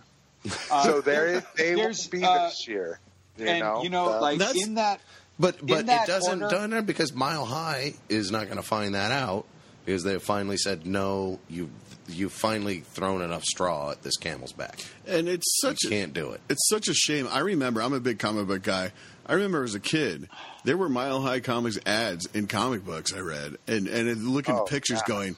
Like institution, like Nirvana, man, and to not have them at Comic-Con is like sacrilege, dude. And you know what else? Yeah. Hey, Johnny Heck, there's and Slick. I'd like you to tell this story too. I'm just going to kind of tip it a little bit, but the physical location of Mile High Comics has also changed, and that has to do with the other Mile High city. So, Slick, please just give us a quick rundown of what happened to Johnny's dream vacation. The physical. Did they replace it with like a weed shop or what happened? So Mile High has always been their mega store. Has always been in this super industrial area of Denver. Since we legalized marijuana a few years back, Denver warehouses go for 4 to 5 times the amount of rent. I was just kidding. Holy shit, dude. No, oh, wow. Because people are searching for places to grow marijuana. And this guy, he's a hippie, but he's never been like, yeah, I smoke weed or anything. He's always been like, I'm in love with comics. And his whole focus, his entire career is how to better comics, not better himself, but better comics and people's enjoyment and their love of them. So, but even that has a price. Yeah, but through all of that, he never tried weed. We can sell our space for like 50 times what he paid for it like 30 years ago. He owned it. Okay. So, he owned it. So he sold it for millions of dollars. Or he could have thrown a dime bag in with every comic and changed the entire industry. Really brought it back. Innovative. So they're in a new spot, and what's horrible is we had this huge freak hailstorm here where in the city we had baseball-size hail, like just demolish people's cars, their houses, and it really did a toll on the new place they moved to. I think he said it caused $2 million in damage. Jesus, this hippie cannot take a hint. No. Dude, know when to hold him, know when to fold him, bro. Jesus Christ, sell your comic books and stop buying new ones because he is out of his element. Dude, he's hitting some elements. Wait, first you get muscled out by Hollywood, then the weed industry muscles you out, and then God. And then God. Yeah. Fuck your couch. Mile High Comics, fuck your couch. So, yeah. God. So it's been a mile high adventure. Let's put it Man. All right, guys. I have to say there's still some more programming. This is going to be a hard segue, but Dark Horse Comics has every single year these guys put on. They have this is like the bastard stepchild of comics is Dark Horse. They're not DC, they're not Marvel, they're Dark Horse. Yeah. And they are responsible. They actually had. They used to, and then Marvel took it back, obviously, because it's all owned by Disney. And so now these guys, they have an awesome booth. They have an awesome little retail space. It's great. They have a great presence at Comic Con. I'm trying to say, it's not quite that, but yeah, these guys. Some of their licenses include Sci-Fi's Dark Matter. They have the Firefly series, which is I think they're on a prequel now to Firefly, because Wash is in it, as far as I could remember. They have Lady Killer. They have Black Hammer. They have Mass Effect. You guys know that from the video game. They have the World of Warcraft. Serenity I also mentioned. So they have numerous popular comic book titles, and if you guys go onto the Matty P Radio site, check out their schedule, check out their autograph lines. These guys are crazy. Yeah. So they go from Thursday to Sunday, special guests, autograph sessions, the works. These guys are amazing. So that's something else. You don't have to get in a line. You can probably, if you're smart and budgeting your time, think about that one. Yeah, it's going to be do it, and then move on and do something else. Yeah, without an investment on either side. Marvel and DC aren't going to do anything like Dark Horse is doing. So that's a more accessible, more easier option to get to, and some of the cooler properties. Man, you don't have to sweat the big names. And if you are a comic reader, you know where to get Dark Horse. You can get it digitally, basically the same places. It is not some weird, hard to find if you get into it. Yeah. Kind of property. You got to find a guy in a trench coat. Hey, you want Dark Horse Comics? Exactly. Got some right here. You get $40 imports from Japan or something if you want to read the new one. No, these are accessible alternatives. It's like mainstream, but not mainstream. There is something really fun that I want to point out, too. If you guys can get to the Bluefin booth 401, Bluefin makes super high-end statues and collectibles. They actually do have a Star Wars figure. It's a really cool Darth Vader it runs about $700. It's like a higher level than the Sideshow premium format figure. It's really amazing. It's not something that I can buy. But this year, it's a Comic-Con exclusive. They have a Sharon Stone Basic Instinct statue, and she's sitting in the chair. Oh no! I'm not kidding. It says that it's produced by Blitzway, and Blitzway utilizes new facial printing technology to achieve an extremely high level of realism. Oh, shit. The statue, which measures 12.5 inches tall, is further accentuated with incredible detail. Wink, wink, wink. What the fuck? Yeah, and so it actually says... Tired of us describing it? We'll clam up now. It comes straight to your door in a heart-shaped box. It has screen-accurate costume constructed of special fabrics to portray her dress's unmistakable silhouette and realistic wrinkles, along with the period-correct chair. So... Period correct chair? Yes. I've already decided. Let's not touch that. Oh, God. So I want everybody to go to booth 401, and I need you to answer this. Do you see Bush? That's what I want to know. Because I'm dying to know. This is one of the most famous scenes in movie history, and you get to own it right now. So check that out. Hashtag do you see Bush? Yes. Oh man! Everyone who buys that should go on a list somewhere, but I don't. I know, but there's still a lot of stuff, guys. The CW, they always put out. It's one of the coolest things. The CW3PR. Every year they always put on a couple of really cool panels.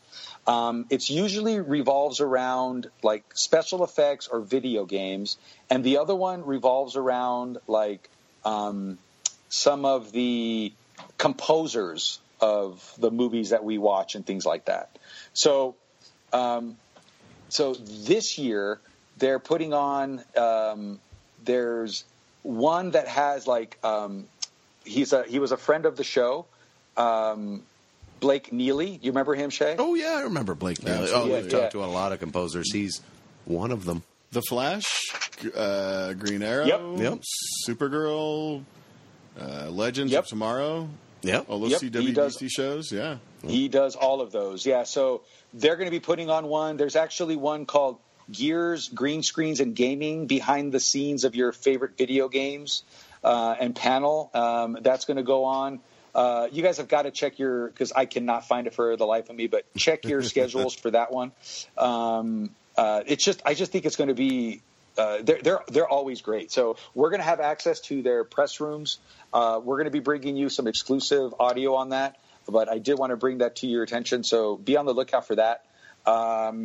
Anything else, Johnny Heck? Anything else you want to see or that people should know about? There's just a few things. I mean, as far as first looks go.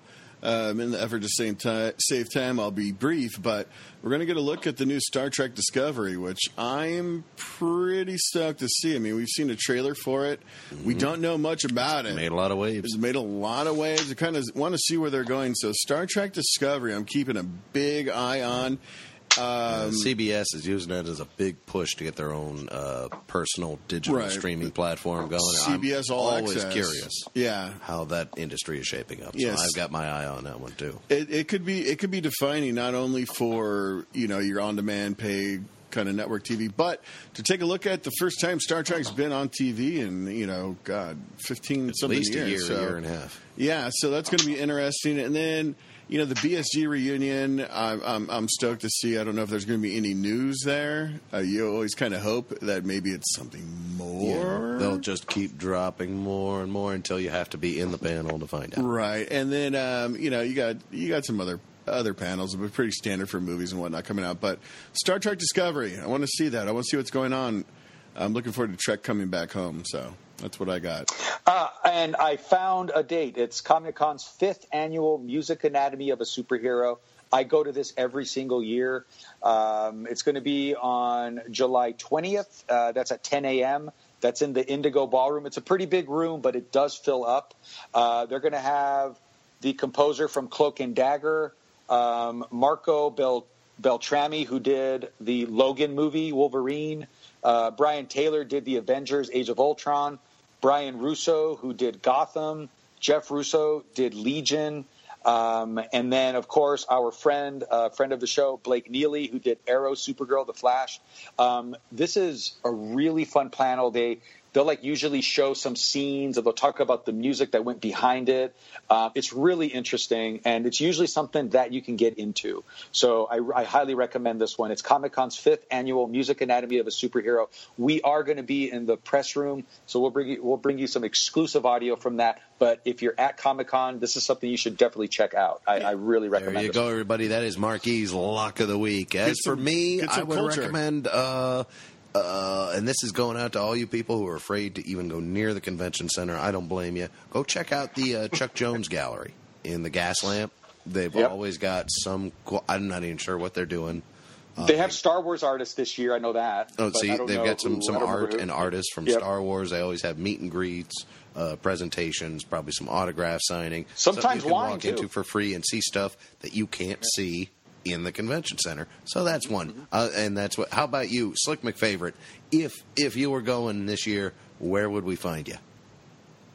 So one of the things that I was really interested in was they have a pinball lounge this year. Oh. Ooh. So Mrs. McFavorite and I are pinball fanatics, and it's huge. We have the women's world pinball champion here in Colorado. I think she's 16. So it's kind of crazy. But we're pinball fanatics, and there's a pinball lounge this year. Now, it's a brand new thing this year, so Google it and attend it. It might be one of the best alt events on site this year. Oh, shit. That sounds awesome. Glad we managed to mention it. I knew nothing about Neither it. did I. I'm almost a little afraid that we put it out there. Yeah, I know. Disregard. That's why I didn't want to put out any details. Yeah. You got to be really interested. Yeah, you really have to hunt it down. Now, if you heard about it, we're not telling you anymore. Yeah, piss off hipsters. We want to go play pinball. Not for you. Mm-hmm. Exactly. Well, I'll tell you now, if it actually says Lakeside, California, don't bother. And that's something the locals will get. Anything else, Slick? No, I'm good. Thank you for having me on. It's as always, it's a huge pleasure. It's an honor, and I'm glad I was able to participate. No, dude, I want to thank you for once again joining us. I love. First of all, you, and second of all, that you're willing to host Marquis for the next 4 days. I don't know what I told you about it already, but we've got a lot of stuff going on. I need him out there in Denver for a while. He's doing a lot of man on the street action for Mile High Comics, and need to find out what's going on. He's doing some investigative reporting, so... Hush, hush. There we go. That's awesome. So there it is. There's a bunch of alternatives, everybody. Yes. And before we let you go, I'm going to throw out this bonus interview that I got to do with the Lehrer boys, Daniel and Jeremy Lehrer. That's Lehrer, just like the McNeil Lehrer NewsHour, which... Surely you're all familiar with. Which nobody knows. It's a lateral move from here to there, of course. Why wouldn't I? He was also, that's also the name of my grocer when I was a kid. He was the guy in the store, Mr. Lehrer. Just Mr. Lehrer. That's how. Yeah, that's how you spell it. And if So there you go. That's, I think, enough ways for all of you listening to remember it. They're the Lehrer boys. They and I love their success story. Is they started just doing on their own a comic strip on Instagram before anyone had figured out maybe that's what you could do with Just Instagram. like Jim Davis and Garfield. Jim right? Davis, or anybody who started Peanuts, whoever. What they had was a place. Isn't that Chuck Schultz? To publish a comic once a day that a lot of people would see, and they're just given X amount of space and white paper. Right. So they realized that's exactly what Instagram is. If you get people to subscribe. So they did this, got such success. They are now embarking on a new animated show as yet to premiere called Highly Gifted. It stars Kesha, among others, Ron Funches. Now are we talking about K $ Sha? Yes. Yeah. I asked them that, and they said, no, you can call her Kesha. Yeah. Oh, nice. And Okay. if that's not in the interview, it's because I asked it before we were recording. Can't wait to hear that. So I'm glad you gave me a chance to say that. This was it was a great interview. They're going to be at Comic-Con, but again, I don't want to cause a big stampede and cut off the public's access to them just because we give them a Saturday morning bump. So we don't even know just we don't even know what they're doing. We don't know what they're doing or when the show's coming out. Yes, either we don't know or we won't tell you. But we're excited either way. Yes. I'm excited. I can't wait to find out. We'll see. Yep. These are all the words and inflections This of is the like- blurbs on the back of this DVD cover. For some reason, we're ending like it's an episode of Soap. Will we find out what this is? Will Billy Crystal come out? I don't know. Find out next time. All right, so just before it's enough of this, we've got Magic Interview Machine. Give us some Lehrer boys. Meanwhile, 2 for the price of 1. We have both the Lehrer boys, Daniel and Jeremy. How you guys doing today?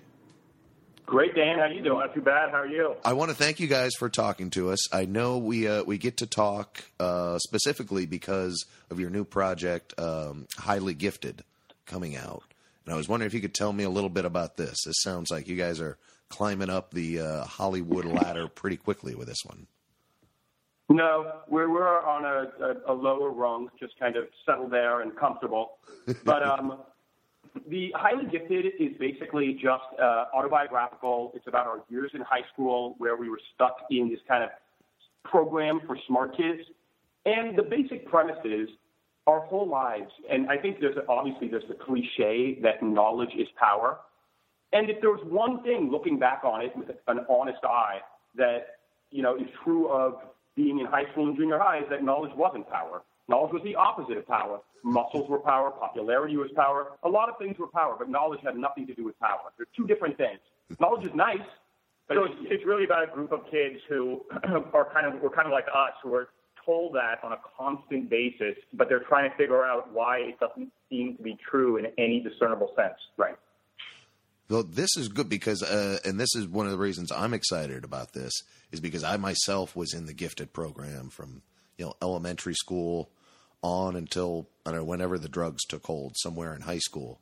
But I remember that exact sense, I think a couple years it was a special class, like a classroom where you were in a little bubble with about 4 or 5 or 6 kids, and then the rest of the school was doing their own thing, and that always seemed weird. I actually didn't enjoy that part of it. No, it was basically like a version of being like the bubble boy. All 3 of us are bubble boys, basically. I remember my mother, who was wonderful in so many ways, but not particularly good on giving me pointers on being cool, had me taking flute from an early age, which I would never do to my kid, but all right. And when I got trouble at school because it wasn't particularly cool to be puffing away on a flute, I came home and I told my mom, I'm kind of taking some flack for taking flute. And she told me, you just go back there and tell them that Jean-Pierre Rampal plays flute. that must have put the fire out. Yeah, exactly. He actually tried breaking the flute out once around a campfire, which didn't work either. Right. well. Well, you know what? It's perhaps in the end you just weren't meant to be a flautist because exactly right. Jean Paul's not letting that stop him. And another reason I'm very excited to catch this show now. First of all, Ron Funches was in it, who he's the best. I can't get enough of that guy. He's hilarious. And He's then magic. what I read just most recent addition to the cast is Kesha, and that seems like a very strange casting session where you're throwing around Ron Funches and Kesha at the same. You know what? Kesha was amazing. She completely brought it. I mean, like, look, Ron is one of those guys where when he's in a booth, he does completely organically and naturally 7, 8, 9 variations without you asking a thing. Each one of them is different, and each one of them is gold. Kesha more inhabited her character and brought a total reality to it. She obviously doesn't have the comedian sense of, I'm going to give you this, and this.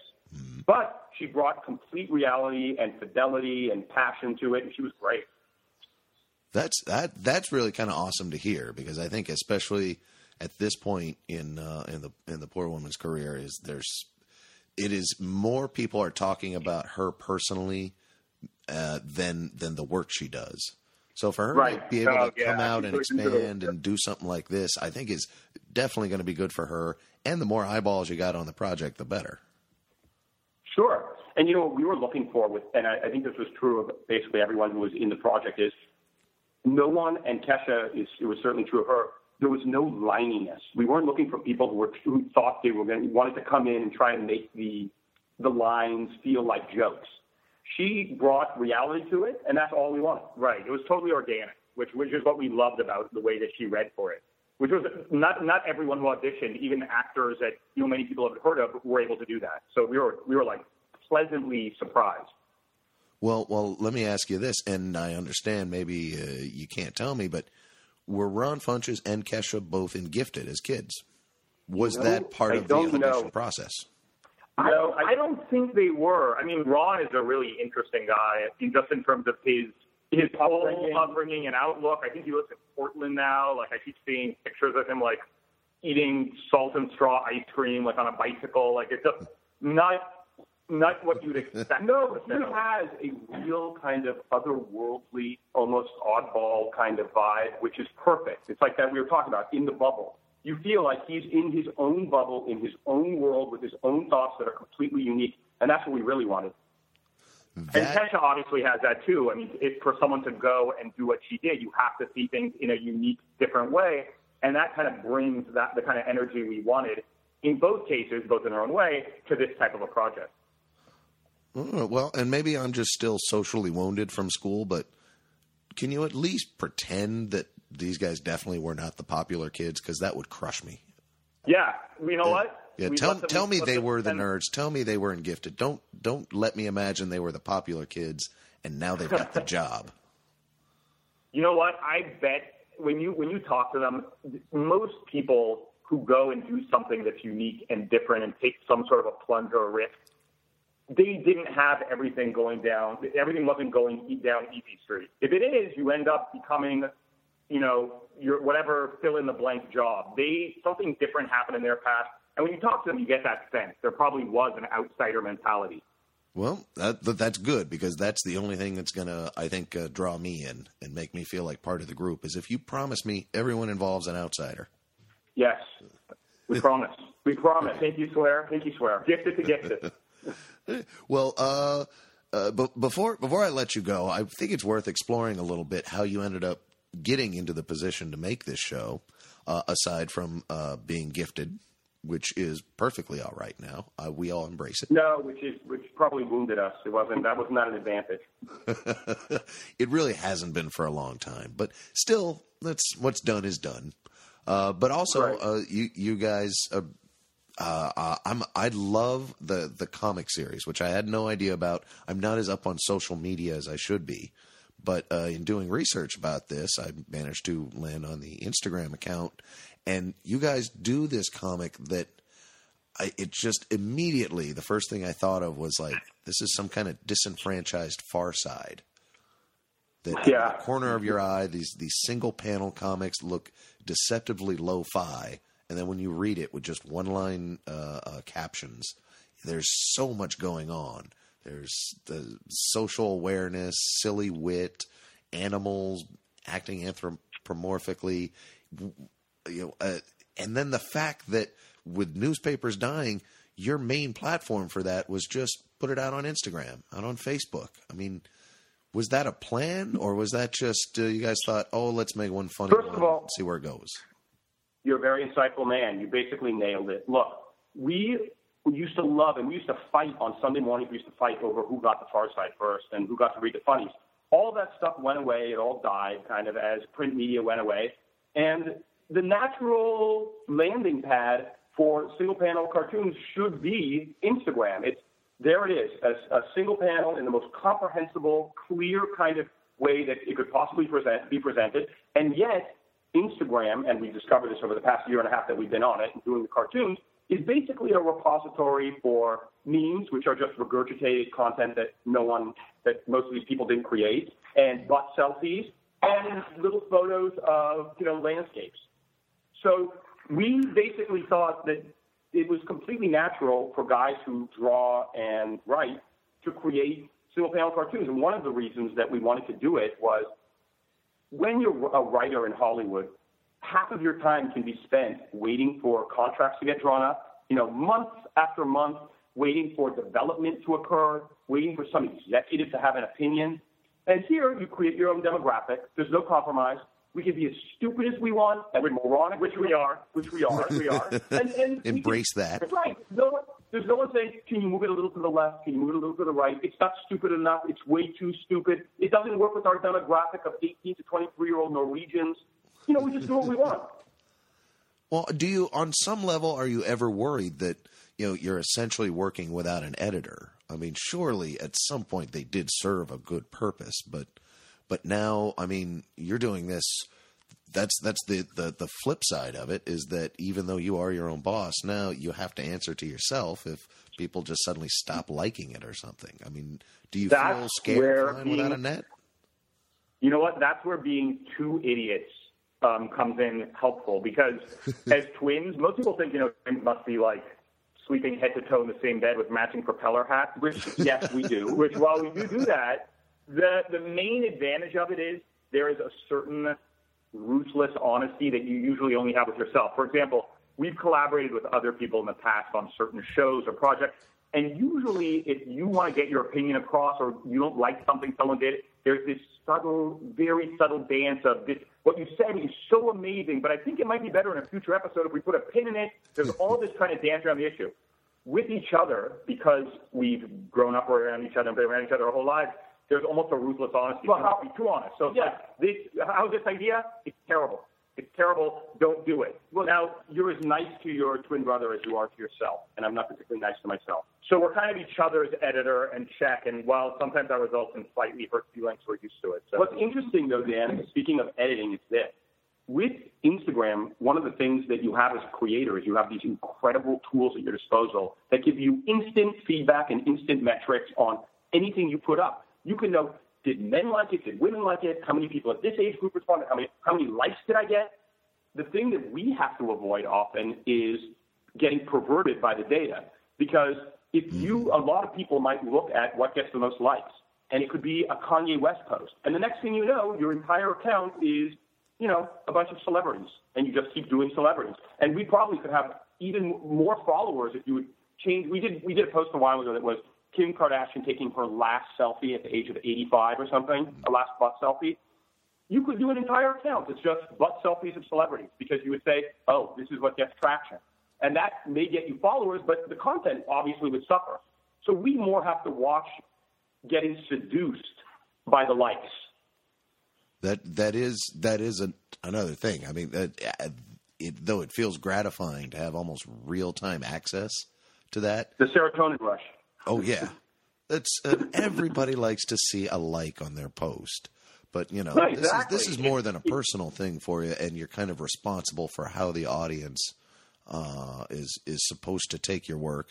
So, yeah, if you start listening too much to the audience, then it's really kind of the audience's comic strip. And the audience, just by and large, we're idiots. Don't trust us. Right. Well, you also have, listen, they're a certain kind of idiot. We're a certain kind of idiot. But the moment you stop being authentic is when things start going tits up. Right, and if you just start doing what you think people want to have, it's sort of like eating McDonald's. You know, it tastes good in the moment, and then 5 minutes later you feel sick and you get obese and you have high blood pressure and diabetes and everything. Instagram diabetes. It is very Instagram easy diabetes, to fall into. It's a travesty.